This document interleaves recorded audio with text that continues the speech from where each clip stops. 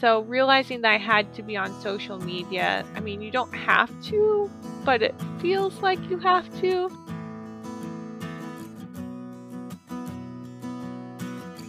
Welcome to Queries, Qualms, and Quirks, the weekly podcast that asks published authors to share their successful query letter and discuss their journey from first spark to day of publication.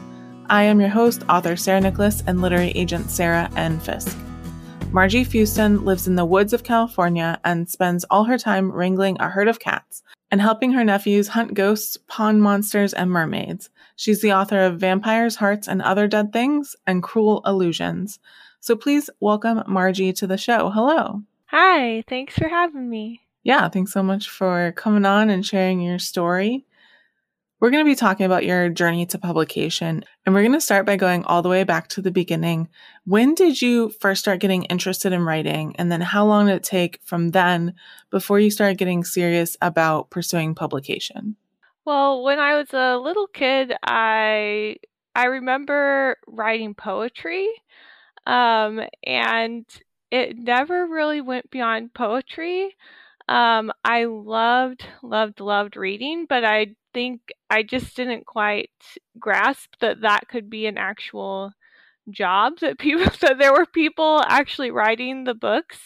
And then I have a memory of trying to write something as a teenager, and then one of my sisters found it and made fun of me, and I was like, okay, that's enough of that. And when I went to college, I writing was not even on my mind at all. I kind of said to my mom, when I was 18, I said, one day I'm going to write books, but today is not that day, because I wanted to be practical, I guess. So I ended up majoring in history, and then I thought I was going to teach high school, and then I realized that I didn't want to teach high school, so I changed to business. I was in my last semester to get my business degree, and I was like, I don't want to do anything with this necessarily. And the job market was terrible at the time, so I ended up adding English as my second major, and that was the first time I really enjoyed college and school, was when I started taking those English classes. But I still wasn't doing creative writing. I think I put it off until my very, very last semester of those degrees, and then I took a creative writing class, and I think I was just so nervous that this thing that was always in the back of my mind that I'd never actually tried, that I wouldn't be good at. So I just kept putting it off. And then that first thing that I wrote for that class, I just remember the professor being only 2 people, got 100% on this, and I was one of them. And I was like, wow, okay, I'm actually good at this. And then I ended up not wanting to be done studying, and so I ended up doing a master's in English. And even though in the back of my mind I kind of wanted to do, I wanted to write for kids and teens, that wasn't really an option at that school. But I loved those professors that I had met, and I knew I would learn from them. So for those couple years that I did grad school, I did poetry, found my love of poetry again, and I did short stories. But I think looking back, a lot of my short stories had that YA voice to them, even then. And then after that, I still didn't start writing novels after graduating, because I was like, wow, I need to make money, and you don't writing novels isn't the first thing to come to mind when you need to make money. So I ended up teaching, the thing that I originally was going to do, and decided that I couldn't do it. I ended up teaching, basically because what do you do with a master's in creative writing? So I ended up teaching for a little bit, and I got lucky and I got to teach creative writing as well. I was going, like preparing a PhD proposal to apply to PhD programs because I thought that was like what I wanted to do. And I was like, well, if you do this, you're never gonna write a book. Like if you get into a PhD program, that's going to be your life. So I had this like this summer where I was like, am I going to pursue this, or am I going to say, forget that and like follow this thing that I wanted to do, for like 10 years at that point that I haven't tried to do. So that was the moment that I made those big life changes. I was still teaching, but I left my fiance. That was a good move. That freed up the time. That freed up the time. Highly recommend. That freed up my time to actually write that first manuscript. I used the word manuscript loosely for that first one. Awesome. How did you learn more about the publishing industry, like how it works, how to query, how to go about it, everything like that? I was obsessed with Writer's Digest. Like before as soon as I knew I was going to write a book, I love research, so I didn't start writing for a while still. I just read I'm pretty sure I read every single article that Writer's Digest has on it. I even read, everything about querying. I was like prepared to query before I ever wrote a single word on a page. Because again, I was just kind of putting off doing the writing itself in favor of research. But yeah, Writer's Digest was like my main source of information. So then what happened? Can you break down your journey for us from then all the way to signing your first book contract? Okay, so the first book I wrote, I didn't even really finish it, even though I actually did enter Pitch Wars with it in 2016. And it was, I guess that you could call it finished, but it was such a mess. And then obviously I didn't get any requests, and I was like, am I going to revise this thing? It was really like 2 books shoved into one type of deal. And I was like, I don't think this is the book. So I didn't actually query that. I didn't even actually revise it or really finish it. And then I wrote my next book, and that book is Cruel Illusions. Even though that's going to be my second book, I wrote that next. And I wrote again, Pitch Wars was like my motivating like goal, like hitting that Pitch Wars submission window. I thrive on deadlines. So I had the goal to make the 2017 Pitch Wars. And so I submitted with that book, and then I got into it, and I was very excited. I didn't have like social media yet. I didn't have a Facebook, so I like joined in the Mentee Facebook group kind of late, and I was so excited, but that ended up being like not the best experience. My mentor kind of left me hanging on that one. She kind of just said, my edit letter's coming late. And then she ended up giving me feedback on the first 2 chapters.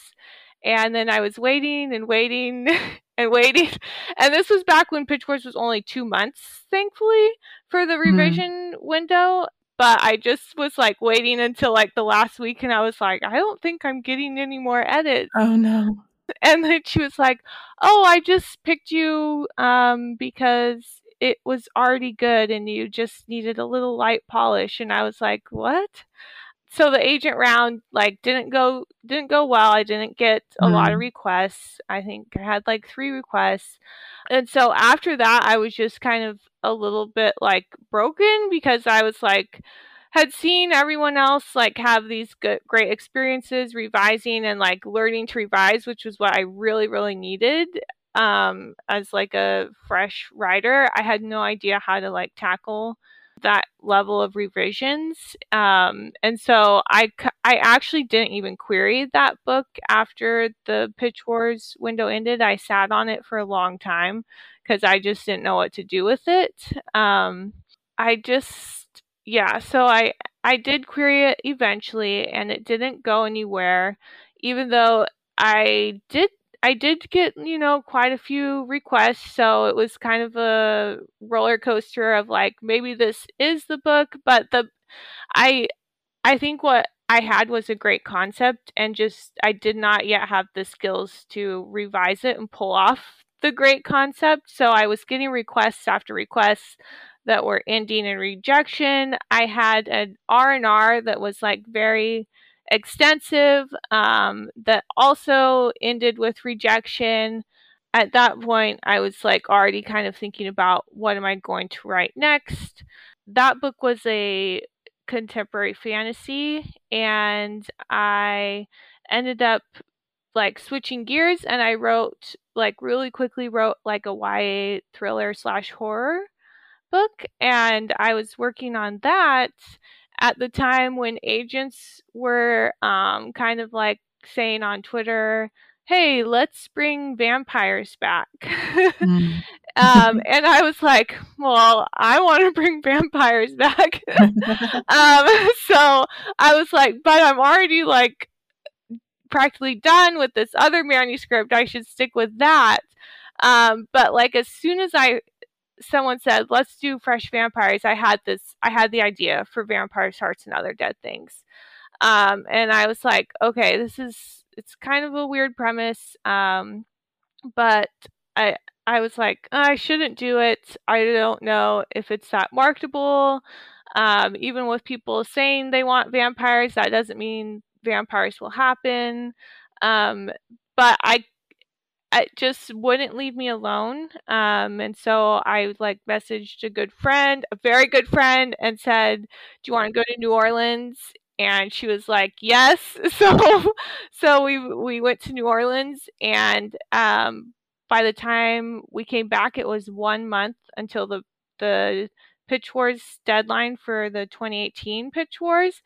And I wasn't going to do Pitch Wars again because of my experience with the previous one, but I like a deadline. And I was like, you're not like, I really, even though I didn't have a good experience, really believed in the program and had seen, my friends like have great experiences. And I was like, well, I really, really, really want to have that. And I think it would help me grow as a writer. So I wrote the first draft of that book in a month. Oh, wow. And entered it. My manuscript was very, very short, only 50,000 words. So it needed still a lot of like fleshing out. But I entered it, and that time got multiple requests, and ended up getting in again, and had the best experience with my mentors. Like just everything I could want. They were wonderful. Agent round came along. I did much better, and I had that first week after the agent showcase. Actually, the first agent I heard back from was a rejection. And so they got back to me that same week with rejection, and they said that the premise was outlandish and they wanted to shake my character by the shoulders. And I was like, oh, no. Okay. I was like, I don't know why you requested it then, because the premise is literally right there. Like, so that was funny, but luckily, like one of my gifts as a writer is I have a fairly thick skin with comments like that, and I just had to laugh. But it was like, okay, not for you. But literally that same exact day, my agent Becca messaged me that night and said she was reading and enjoying and she'd get back to me next week. And then, so I was like, oh no, the world's longest weekend. But then she ended up getting back to me on Saturday, and asked for a phone call. And that went wonderfully. And I ended up actually with 2 offers and ended up signing with Becca. And we went out on submission, I think maybe just a month after signing. What happened was with submission, we actually had interest the next day, but it wasn't an offer, it was an R&R, which I was a little hesitant about because I'd done an R&R before with an agent and didn't pan out. So, but we talked and I went ahead and did it. Now this is something not a lot of people know, but the original version of Vampires, Hearts, and Other Dead Things was not a paranormal. It was set in our contemporary world, and there were no vampires. It was just a girl who was so like desperate in her grief that she wanted to believe in vampires. And she already like kind of wanted to believe in vampires anyways and was already obsessed with them.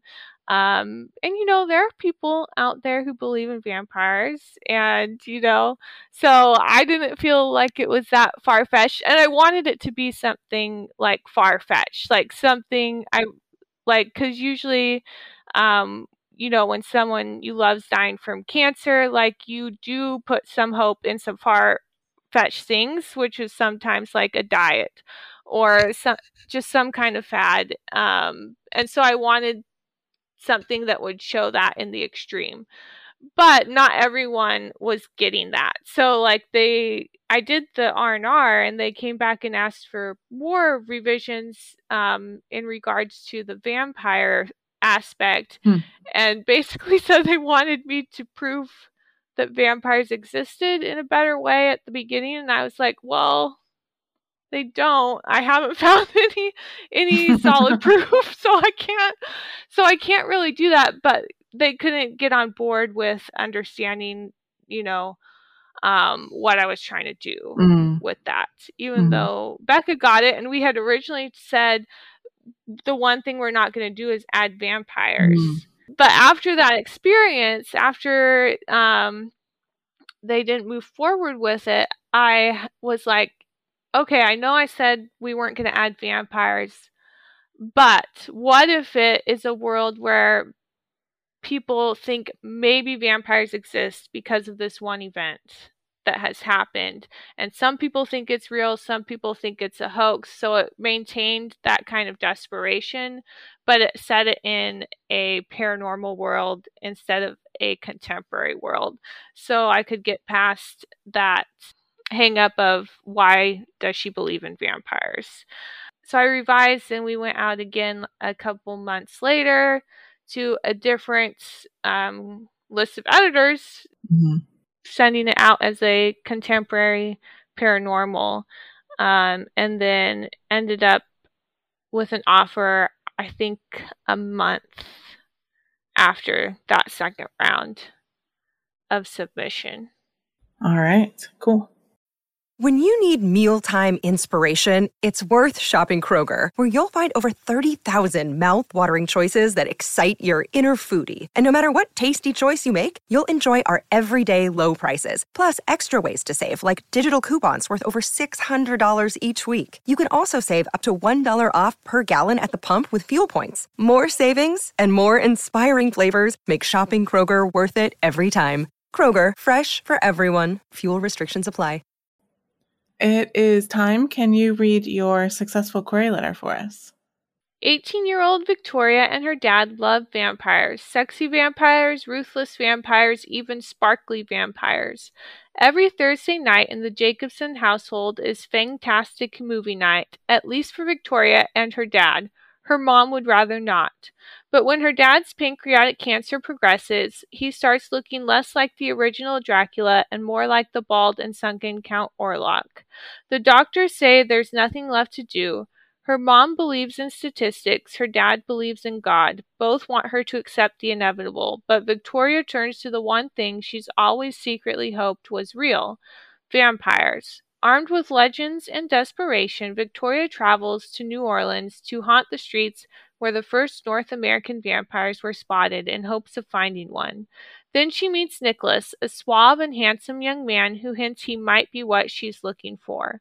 Only he won't share his secrets with just anyone. Victoria has to prove she loves life enough to live forever. Victoria agrees to complete a series of challenges, from eating powdered sugar-drenched beignets while dressed in all black to singing with a jazz band, all to prove she has what it takes to be immortal. But loving life while her dad's dying feels like betrayal, and Victoria must figure out how to experience joy and grief at the same time if she wants Nicholas's secret. But his secret may not be what she hopes. Vampires, Hearts, and Other Dead Things is a YA contemporary infused with vampire lore and pop culture. It tackles living through grief with a touch of humor like Jeff Zentner's The Goodbye Days, with a dose of adventure reminiscent of The Lost Boys. It is complete at 68,000 words. I lost one of the most important people in my life to pancreatic cancer when I was close to my main character's age, and while I never went vampire hunting, the way the character deals with her grief and fights to believe in even the most improbable cures is based on my own experiences. Thank you so much for your time and consideration. Nice. Thank you for sharing. So how has your experience been since signing your contract? Especially let us know if there were any surprises along the way. Well, one surprise was originally the imprint that I was with was Simon Pulse, which they actually closed down not long after that. So I was like, oh my gosh, this is not good. But my editor, I got to move with her. So that was wonderful. And my editor's wonderful. So it's been a good experience, even though I had that initial like, oh no, this is bad. It has worked out. Yeah, that can be tough. It is time for the quick round. I call it author DNA. It's just classifications that we like to put writers in. Are you a pantser or a plotter? Plotter. Do you tend to be an overwriter or an underwriter? Underwriter. Do you prefer to write in the morning or at night? Both. I hate the afternoon. Okay. When you're starting a new project, do you typically start with character or plot or concept or something else? Concept followed very quickly by character. Do you prefer coffee or tea? Tea with cream. When writing, do you prefer silence or some kind of sound? Silence. When it comes to the first draft, are you more of a get it down kind of person or a get it right kind of person? Get it right. What tools or software do you use to draft? I use Microsoft Word, and I sometimes play around in Scrivener, but haven't learned to love it yet. Mm-hmm. Do you prefer drafting or revising more? Drafting. Do you write in sequential order or do you hop around? I hop around a little bit. I have a very, very detailed outline so that I can hop around if I want to. But mostly I write in order. And final quick round question. Are you an extrovert or an introvert? Extreme introvert. All right. So the podcast is called Queries, Qualms, and Quirks. We already heard your query, and now we're going to get into the second Q. What were some of the worries that you had on your journey, and were they realized, or did you overcome them, or how did they shake out? I think one of my biggest worries was having to be on social media. I was probably goes back to the extreme introvert answer, but I was a person who didn't have social media before I started wanting to pursue writing novels for publication. I guess in my mind I was still thinking you could just write your books and be in the woods and not interact. And then I realized, oh shoot, there's a lot happening on Twitter. There's stuff happening on Facebook. I mentioned before I wasn't on Facebook before I got into Pitch Wars, so I had to join that kind of late. So realizing that I had to be on social media, I mean, you don't have to, but it feels like you have to. And I wouldn't say I've overcome that in any way if you look at my social media. I tweet something maybe every 6 months. And then Instagram, I'm a little bit better. But I still probably only post like every month if I'm being honest with myself. Maybe I'll get better one day. So that was definitely something that I was worried about, and I guess it's something I was still worried about and still not great at, but oh well. All right, now it's time for the third cue. Do you have any writing quirks? Is there anything about your writing process that you think is kind of different or interesting or unique? I would say that I'm definitely a think to write person, and that I probably spend more time thinking through what I'm going to write than I actually do at the computer, like putting down the words. I'm not a turn on my computer and then wait for things to come to me. I'm a let me think through what I'm going to do and then hop on the computer. And I think part of that goes back to I like to like get it right as you can in a first draft. So I really like to not go off course as much as possible. So I spend, I think, probably more than average like thinking things through before actually like putting those words down. That's how I found that I work best. When you were in the lowest parts of your writing journey, whatever that may have been for you, what kept you going and why did you stick with it? I think that I stuck with it just because I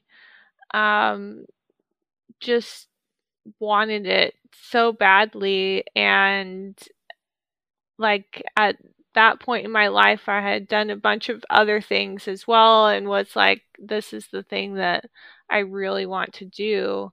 So I can't just let things get to me. And I'm pretty good at just moving forward and shaking things off and like keeping going at something. So I think that's what really kept me moving in the right direction. And also my mom and dad, they're lovely. Nice. And so they've always been encouraging, and I think it really helps when you have family that encourages you in that way, or friends, or other loved ones. So I think that helps a lot. Yeah. Do you feel like you made any mistakes along the way that you would like to warn listeners about so maybe they don't make the same ones? Probably my biggest mistake was like not coming out of my shell more, like trying harder, like with social media and engaging with the community. I do think that can be really important and really awesome when you do make those connections. Which I'm not saying I haven't made any connections. I have friends in the community. I just took me a lot longer to like get into it and like open up and talk to people. So I would recommend pushing yourself to do that early on, well before maybe you even start writing. So Yeah. Can you share with listeners one of the most important lessons that you learned on your journey to publication? The most important lesson is to just put your health first, like both physically and mentally. I think that was another mistake that I made early on, was like working 3 jobs and then like really pushing myself to produce writing at like trying to work at a full-time level writing on top of that. I would say, don't look at it and this is really difficult in this industry, but don't look at it as like this race where you have to have this enormous output or you're going to fall behind. Instead, focus on what's reasonable for you and your life and your obligations instead of trying to keep up with what you see other people doing. Yeah, that's great advice. I call this the acknowledgements portion of the podcast. This is not a business that most of us succeed in completely on our own. So who are some of the people or organizations who helped you along the way and how? Pitch Wars obviously was wonderful. My 2018 mentors, Kimberly, Gabriel, and Dawn Hughes, are two of the loveliest people.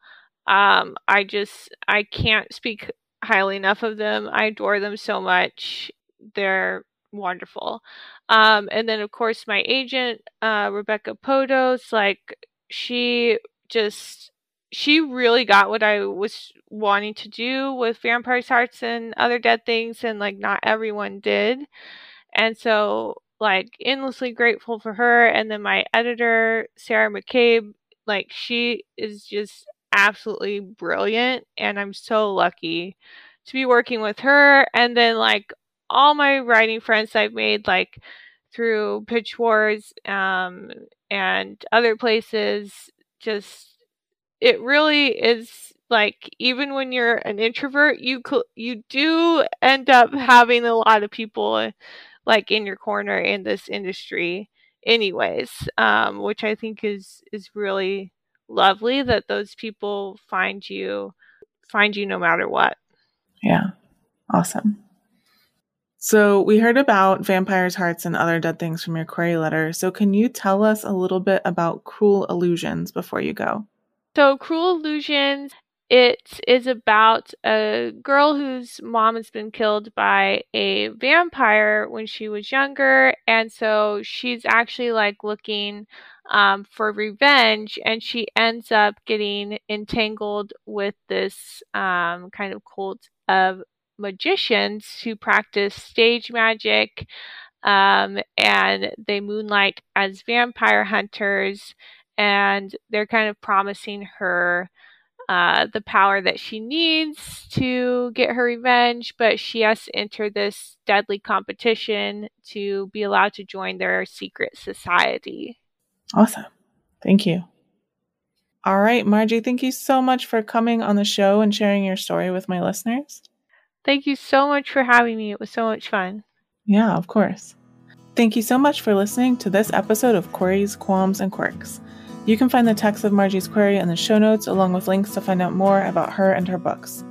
If you enjoyed the show, I'd really appreciate if you help me find new listeners by leaving a review on Apple Podcast or Podchaser, telling your friends, or sharing this episode on social media. If you're interested in supporting the show, go to patreon.com/pubtalklive. And if you're a published author interested in being a guest on the show, please click on the home base link in the description or go to sarahnicholas.com and click on the podcast logo in the sidebar. That's Sarah with an H and Nicholas with no H. Thank you so much for listening. We'll see you next time.